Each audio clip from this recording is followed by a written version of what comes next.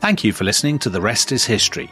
For bonus episodes, early access, ad-free listening, and access to our chat community, sign up at restishistorypod.com. That's restishistorypod.com.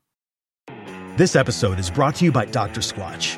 When your personal care routine needs a refresh, Dr. Squatch is here to help. They have high-performing natural products with no harmful ingredients that'll have you looking and smelling your best. Like the Bay Rum Soap and Deodorant. It smells delightfully spicy. And right now, they have an amazing offer for new customers. Get 20% off your first purchase of any amount or a subscription order by going to drsquatch.com/Spotify or use the code Spotify at checkout.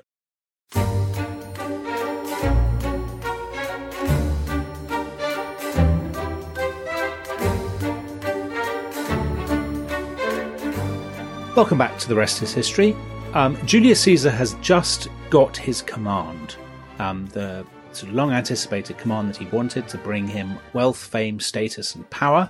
So he's going off to Gaul to fight Asterix, Vercingetorix, and so on and so forth. And that's basically what happens, isn't it, Tom? I mean, Caesar claims that he kills 1 million people. That's the report of Plutarch, writing a century or so later. He says that over the course of the conquest of Gaul, Caesar slaughtered 1 million and enslaved another 1 million. So is this as true as the talking snakes in the story of Alexander the Great? I think it's likely to be true. I mean, it's likely to derive from claims made by Caesar himself.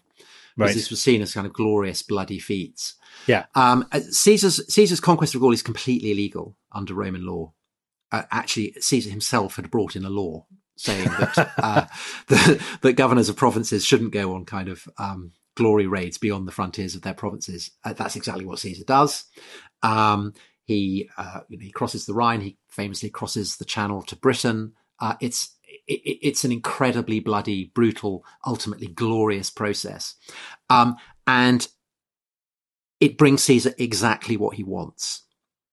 Exactly what he wants. It makes him famous. He writes his own reports. Yeah. It's like, isn't it the Churchill thing that, history will be kind to me because I intend to write it. Yeah, yes. Exactly. So Caesar does that, his famous commentaries. So he makes sure that everyone back in Rome is kept abreast of his great feats, which he reports in a tone of kind of sober modesty, which is all the more effective for that. Yeah. And he starts to lavish money on the people, bribing high flyers in the Senate. He recruits large numbers of legions. So that the 13th Legion, which he'll take to the Rubicon, he's recruited that in, I think, 58, 57 BC, and it's followed him across Gaul. Now, all of this, of course, back in Rome, where large chunks of the Roman elite regard him rather as AC Grayling would regard Nigel Farage. I mean, that's the kind of that's how Caesar is hated. Right. It's how Remainers view Boris Johnson. Yeah. It's that level of hatred. But hatred and fury at continued success, and envy, right? and jealousy. Yeah. And of course, back in Rome, Pompey and Crassus still hate each other. So there's every prospect that the triumvirate will fall to pieces. It's not an official arrangement. It's a kind of shadowy, behind the scenes agreement of the kind that had always operated in Rome. It's just that these three men are so powerful that they really can basically run Rome as they want.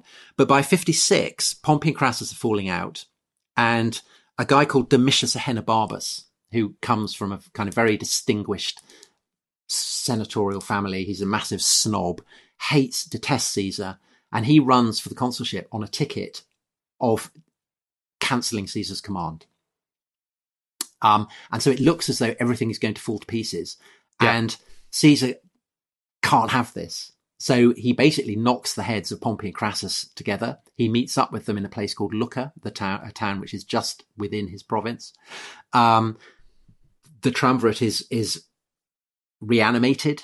And by the terms of it, Pompey gets the province of Spain for 5 years. Crassus gets the province of Syria for 5 years. Caesar gets an extension of his command in Gaul for another 5 years. Right.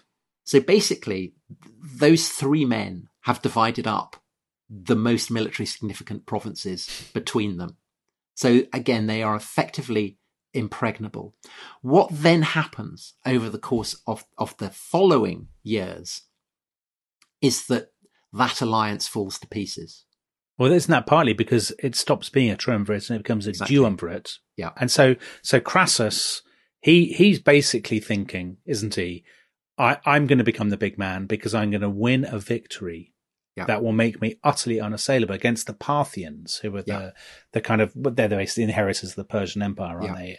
And I know you'll enjoy telling everybody what happens to Crassus. Well, so Crassus basically he's absorbed the same lesson that Caesar had, that you need conquests basically to be at the top table now in Rome. And so he gets Syria because he wants to use it as a base to attack the Parthians. It all goes horribly wrong. It's the first disastrous invasion of Iraq by a Western republic. So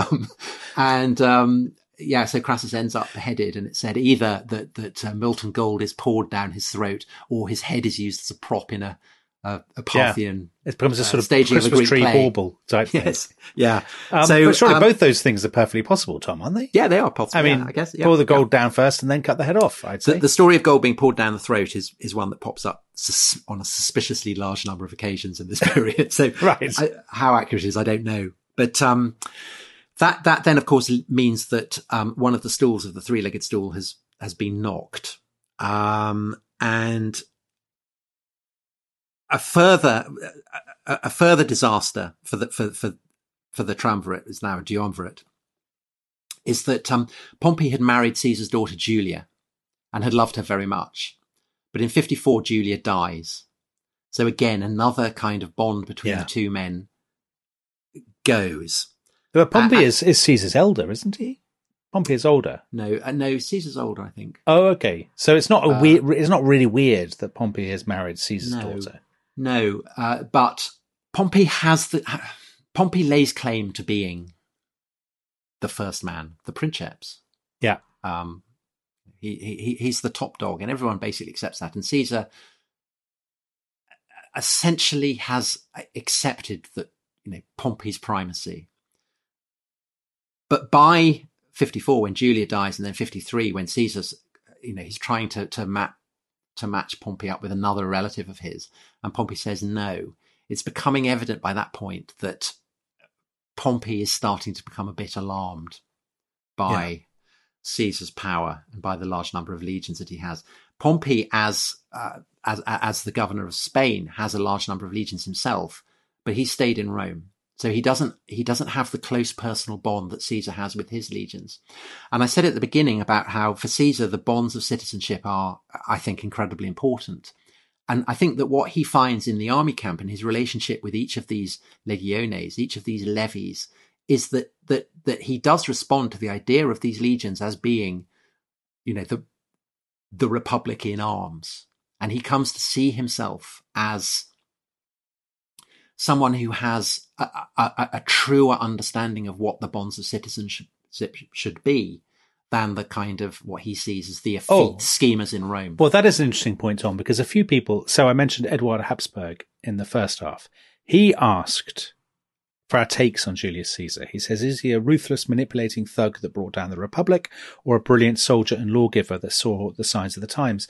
But you're suggesting there's a third option there, which is, there probably has elements of those two things, that Caesar is not trying, in his own mind, he's not really dismantling the Republic, but he sees himself as being truer to the spirit of the Republic because he thinks the Republic is incarnated by the army rather than the Senate. Is that right? I don't think he'd do it quite like that.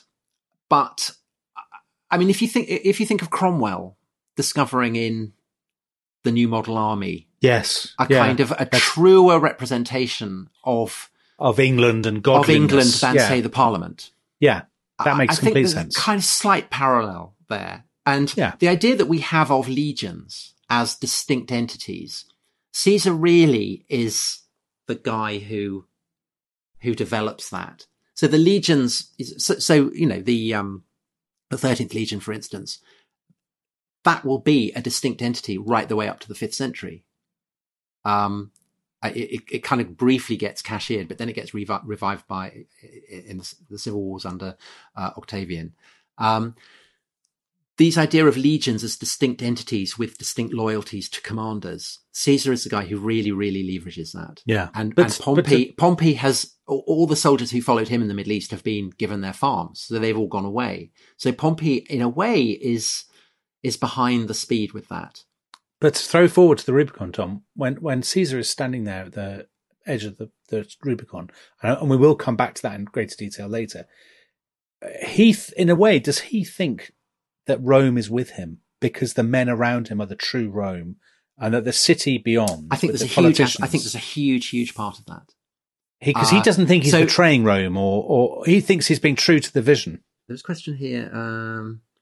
From Max Parker. Was there any chance that the army would refuse the order to cross the Rubicon? No, there wasn't, because Caesar would not even have contemplated it if that had been the case. And Caesar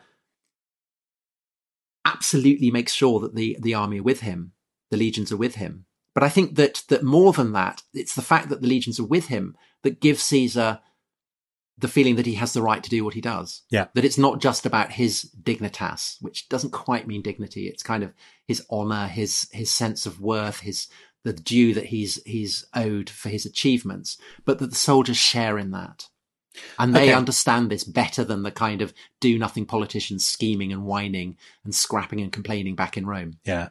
So let's get back to the position in the years running up to the final schism. So clearly the tension is growing between Caesar and Pompey. And there's this, basically, as I understand it, what happens is that the end of Caesar's command is approaching. Yeah. And everybody knows this is going to be make or break, don't they? Because he's basically, presumably he's just terrified that he gives up his command, comes back to Rome, and he'll just get put on trial or something, or Absolutely. He'll get politically humiliated in some way that will stop him ever holding power again. Well, the key thing is that as long as he has his command, he is immune from prosecution. So no one can prosecute him for, as his enemies see it, the crimes that he had committed during his consulship. Right. But they're all desperate. They're waiting for their chance to prosecute Caesar. So therefore, for Caesar, it's incredibly important that he maintains his immunity from prosecution by getting another magistracy when he ends his term of governorship. And so he wants to go straight from the governorship to a consulship.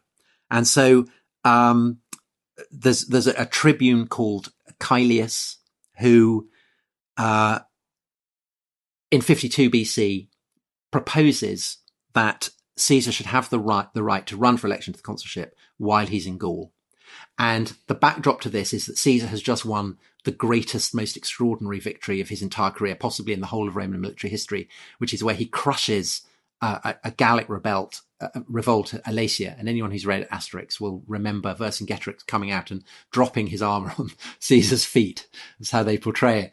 And what happened at this is that Caesar is besieging Vercingetorix in this stronghold of Alasia. And Vercingetorix's Gauls outnumber Caesar's legions, but they're penned in.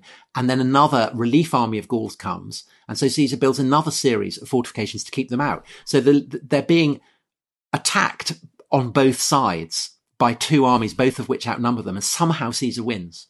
Somehow he slaughters them all. And this essentially ends the Gallic revolt. Everyone back in Rome recognizes the astonishing scale of what Caesar's achieved. Even the Senate votes him 20 days of Thanksgiving. And this is the backdrop where Caelius is able to say, okay, we think that, Caesar's achievements are such that he should be allowed this immunity and to run for the consulship while he's in Gaul. Now, Caesar's enemies refuse to countenance this. They hate him so much. It's kind of, it's AC Grayling,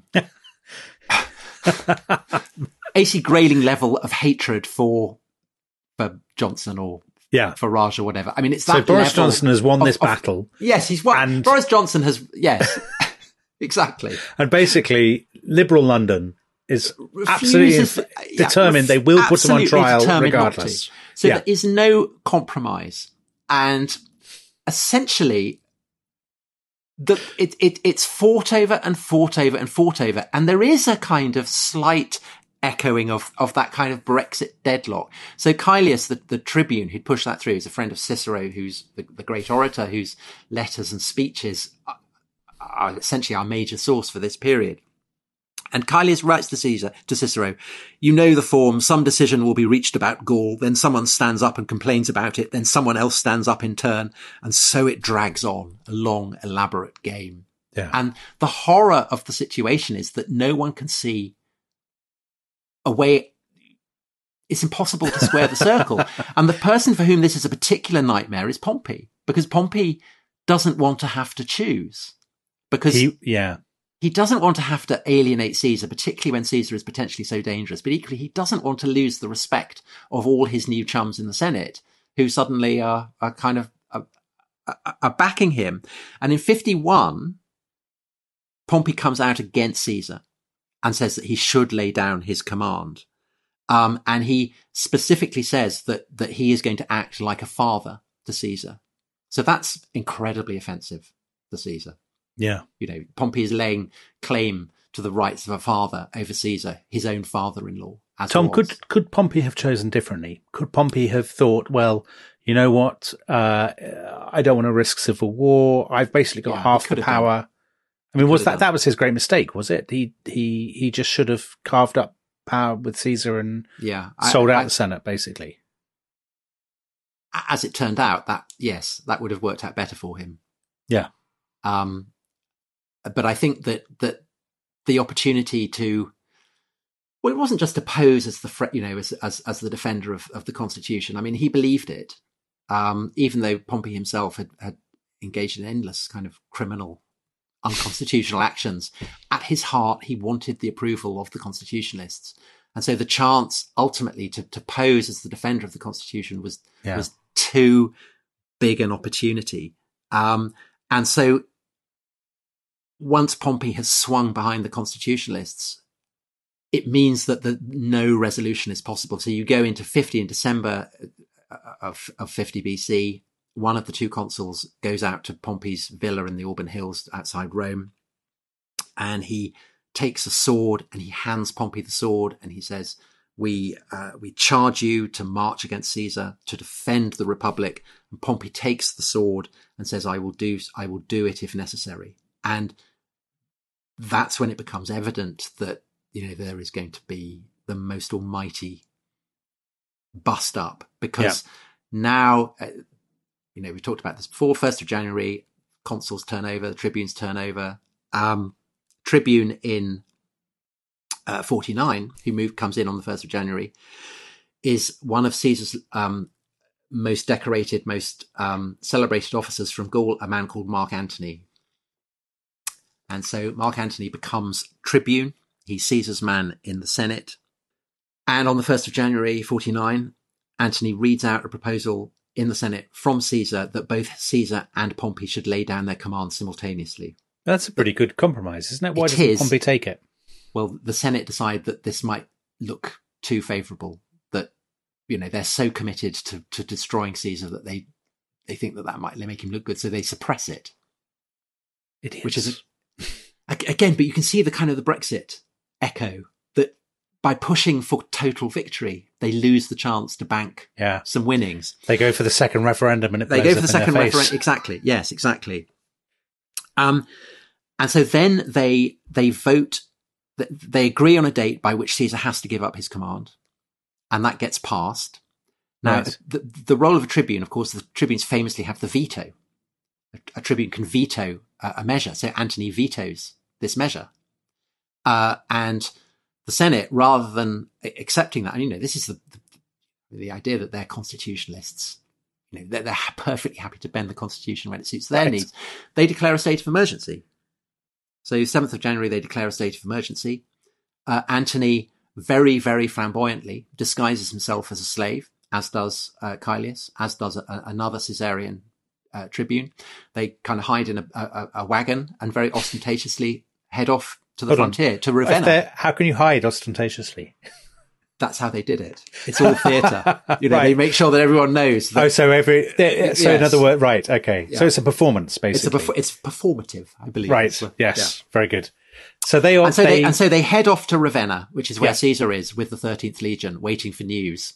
And there's some confusion in the sources about when exactly the tribunes get to Caesar. Some say it's after the Rubicon, some say before. But indisputed, the news reaches Caesar in Ravenna, And, he basically faces this excruciating decision. At last, we have finally reached the banks of the Rubicon. And on that note, we'll be back after the break.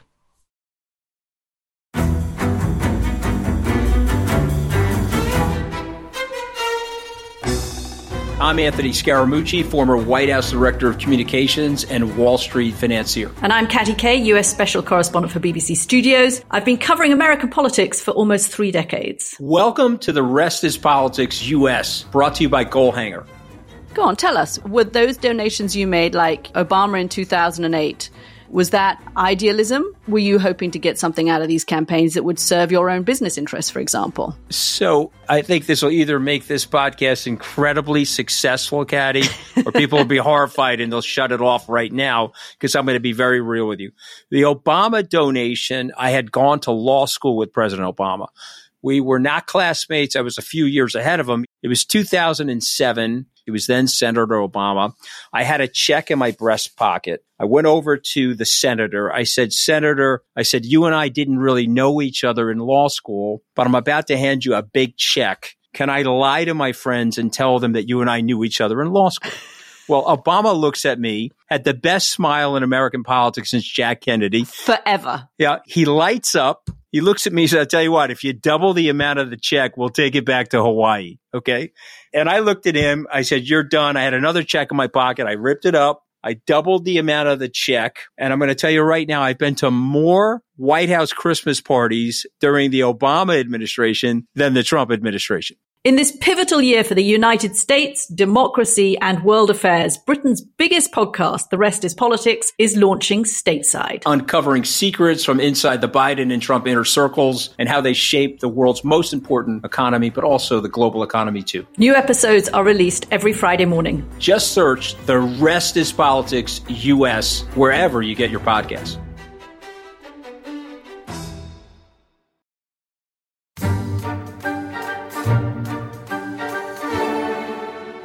So, Tom, Julius Caesar, he's there at the bank of the Rubicon, and we have had a lot of questions about this moment. So, Nick R. says, what would have happened if Caesar hadn't crossed the Rubicon? John O. Henkert says, what was Caesar intending to do? There's this sort of, Mark Woodhouse says, was he ever not going to cross it? What were his other options? I mean, the way you presented it suggests to me that he's always going to cross it. Not least because... Yeah. Sulla has already done this, right? He's already marched on Rome. So Caesar, the crossing of the Rubicon is not such an unprecedented, is it? So there are various accounts of it, but one person who does not give an account of the crossing of the Rubicon is Caesar himself. So Caesar writes, as he had written commentaries on his Gallic campaigns, he writes one on the Civil War as well. And the target, he goes from Ravenna to a town called Arminium. And Caesar's comment on this is he set out with his legions to Arminium. There is no mention of the Rubicon. There's no mention of the fact that he's crossed it, that he's come into Italy. So you may wonder, well, where does all this stuff about him standing on the banks of the Rubicon and wondering and pondering come from? And I think almost certainly it comes from a guy called Gaius Asinius Pollio, who was an officer with Caesar and with him on the banks of the Rubicon. He goes on to become a very significant cultural figure as well as political figure. So he's the patron of Virgil. He's a friend of Horace. He's a kind of Republican who stays true to that ideal right the way through his life. He kind of dies, I think, AD 4. But Pollio writes an account of this, and So Plutarch, who writes the biography of Caesar that gives the casualty figures in Gaul, he says that Caesar stands on the banks of the Rubicon and kind of ponders, and then he says, "Let the die be cast." He says this in Greek. Okay, not in Latin. No, so it's a quotation from Menander. Anarythokubos. Let the die be thrown. Let the die be cast. Yeah. Now, in Suetonius's account, this is translated into Latin as "Jacta alia est." Yeah, that's the more famous That's the most famous version, isn't it? I mean, it is. But I see there's a question from Amy Madravadi. Yeah. Do we accept Erasmus's assertion that Caesar said, "Let the die be cast," and not "the die is cast"? And interestingly, so I've been doing a translation of Suetonius for Penguin Classics, and the text I've been using, the Oxford Classical text, it has "Jacta alia esto," which is "Let the die be cast." So we don't, yeah. Whether he may not have said the die either. is cast or let the die be cast. I mean, ultimately, it doesn't matter. And I think he probably did say it. I mean, because Pollio clearly remembered, or Pollio is making it up. I mean, doesn't he have this line, Tom? That's not all he says. Doesn't he also say, where is it? Let us follow where the omens of the gods and the evils of our foes will lead us, or something like that. Do you think he said that? Well, we talked about the magic snakes, didn't we? In the context of Alexander. Okay. Yes. Well, so I will, I'll read you my translation of that passage. It's in Suetonius. So, according to Suetonius, the news has reached Caesar. He affects absolute lack of concern.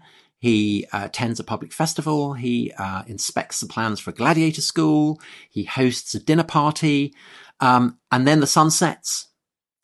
He harnesses mules from a nearby mill to his carriage, and he sets off in utmost secrecy with a kind of very small retinue, heading off to the banks of the Rubicon. But his torches blow out and he gets lost. So he blunders about until the sun starts to rise again in the east. He locates a guide, and this guide then takes him to the banks of the Rubicon. And he stands there, and Suetonius says that he says, "Even now we could turn back, but once we have crossed that tiny bridge, everything will have to be decided by war." And then, according to Suetonius, a wondrous thing happens. Nearby him, a figure of remarkable size and beauty abruptly appeared, sitting and playing on a pipe.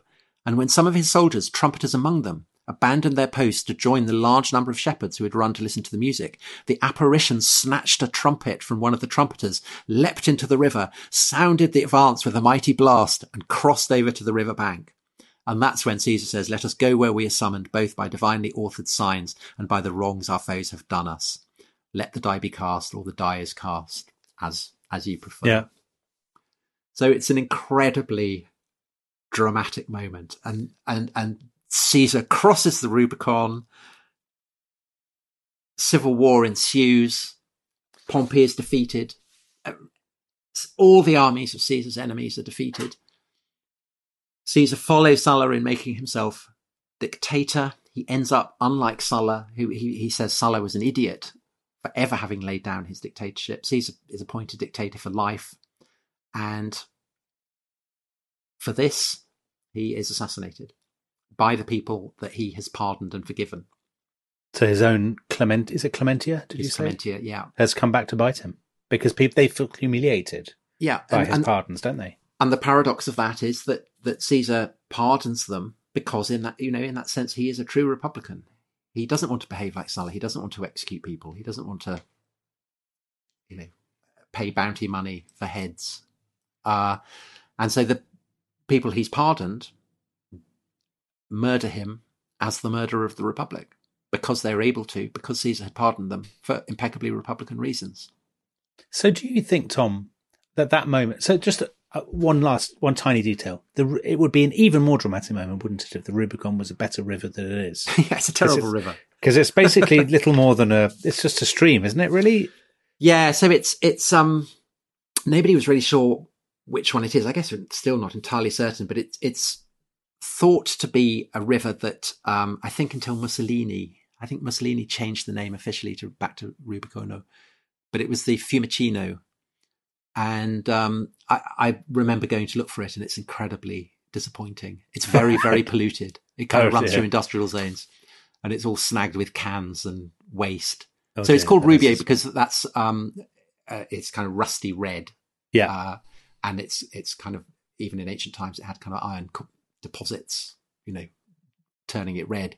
But now it's absolutely filthy, as I remember.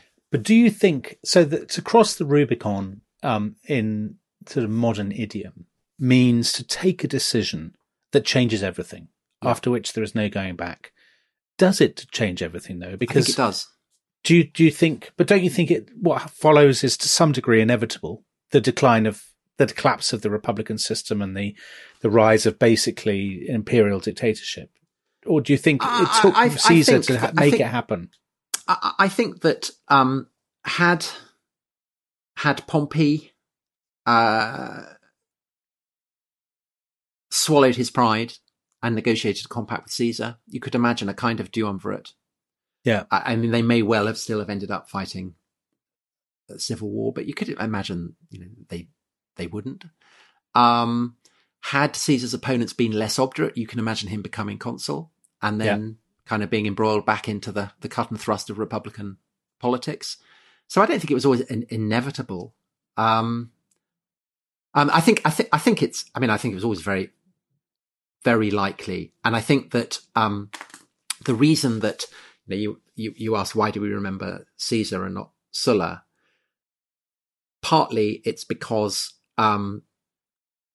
Caesar's march on Rome is properly terminal for the Republic. Yeah. Caesar despises, is not going to do what Sulla did. But I think it's also because you have that, it's that physical idea of the river. And it's the idea that on one side of the river, you have the Republic, and on the other, you have the empire. On one side, you have freedom, and on the other, you have tyranny, or as if you prefer, on one side, you have anarchy and chaos, and on the other, you have order. And it's a kind of primal dividing line in what will become Western politics. And that's why it's remembered, because Rome does serve this primal role in the imagination of the West. It always has done. And the counterpointing of a republican system of government with an autocratic system of government, those are the kind of the great poles around which the Western political imagination has always revolved. I think that's a really convincing argument, but it does raise one last question, which is Danny Kaye's question.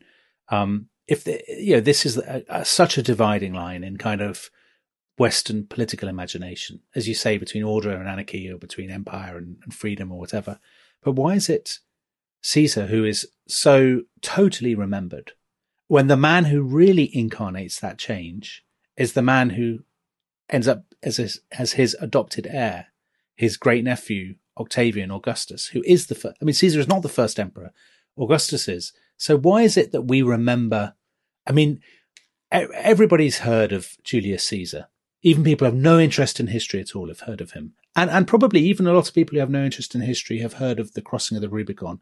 But people who have no interest in history often have not heard of Augustus at all, I would say. Why do you think that is? Because Augustus veils his power.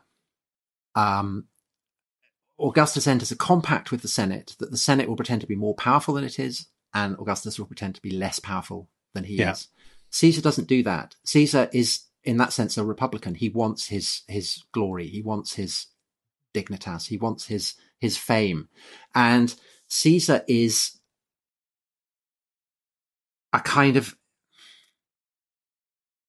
his powers are demonic and sublime, and he has these qualities of boldness, of dash, of perseverance, of a yearning to be the best, that in a way are it's the essence of what the Republic had always been, and why the Republic had become the superpower that it did.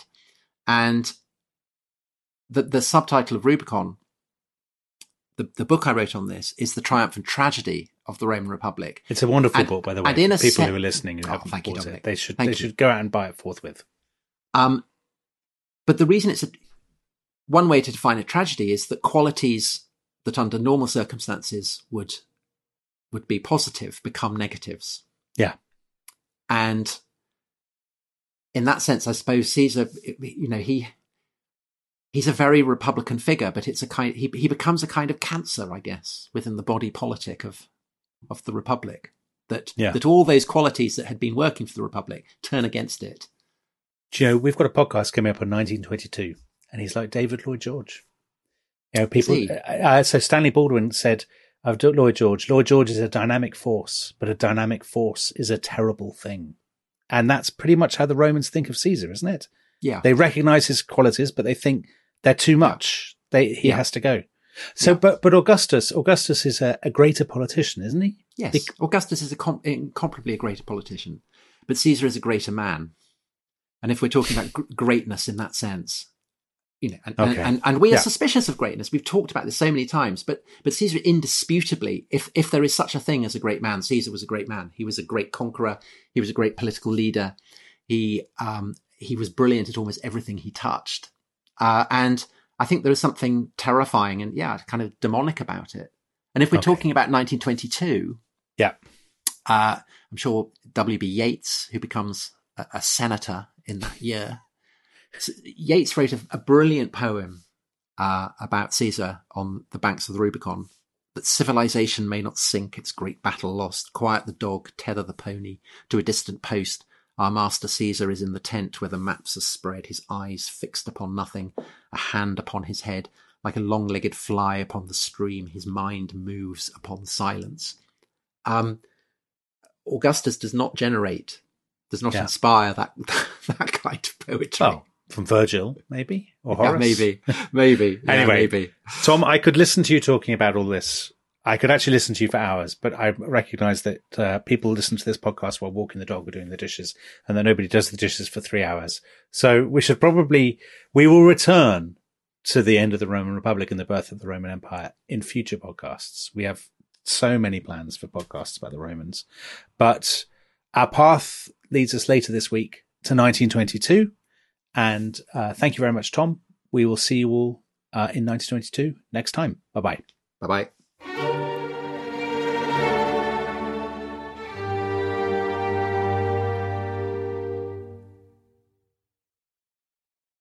Thanks for listening to The Rest is History. For bonus episodes, early access, ad-free listening, and access to our chat community, please sign up at restishistorypod.com. That's restishistorypod.com.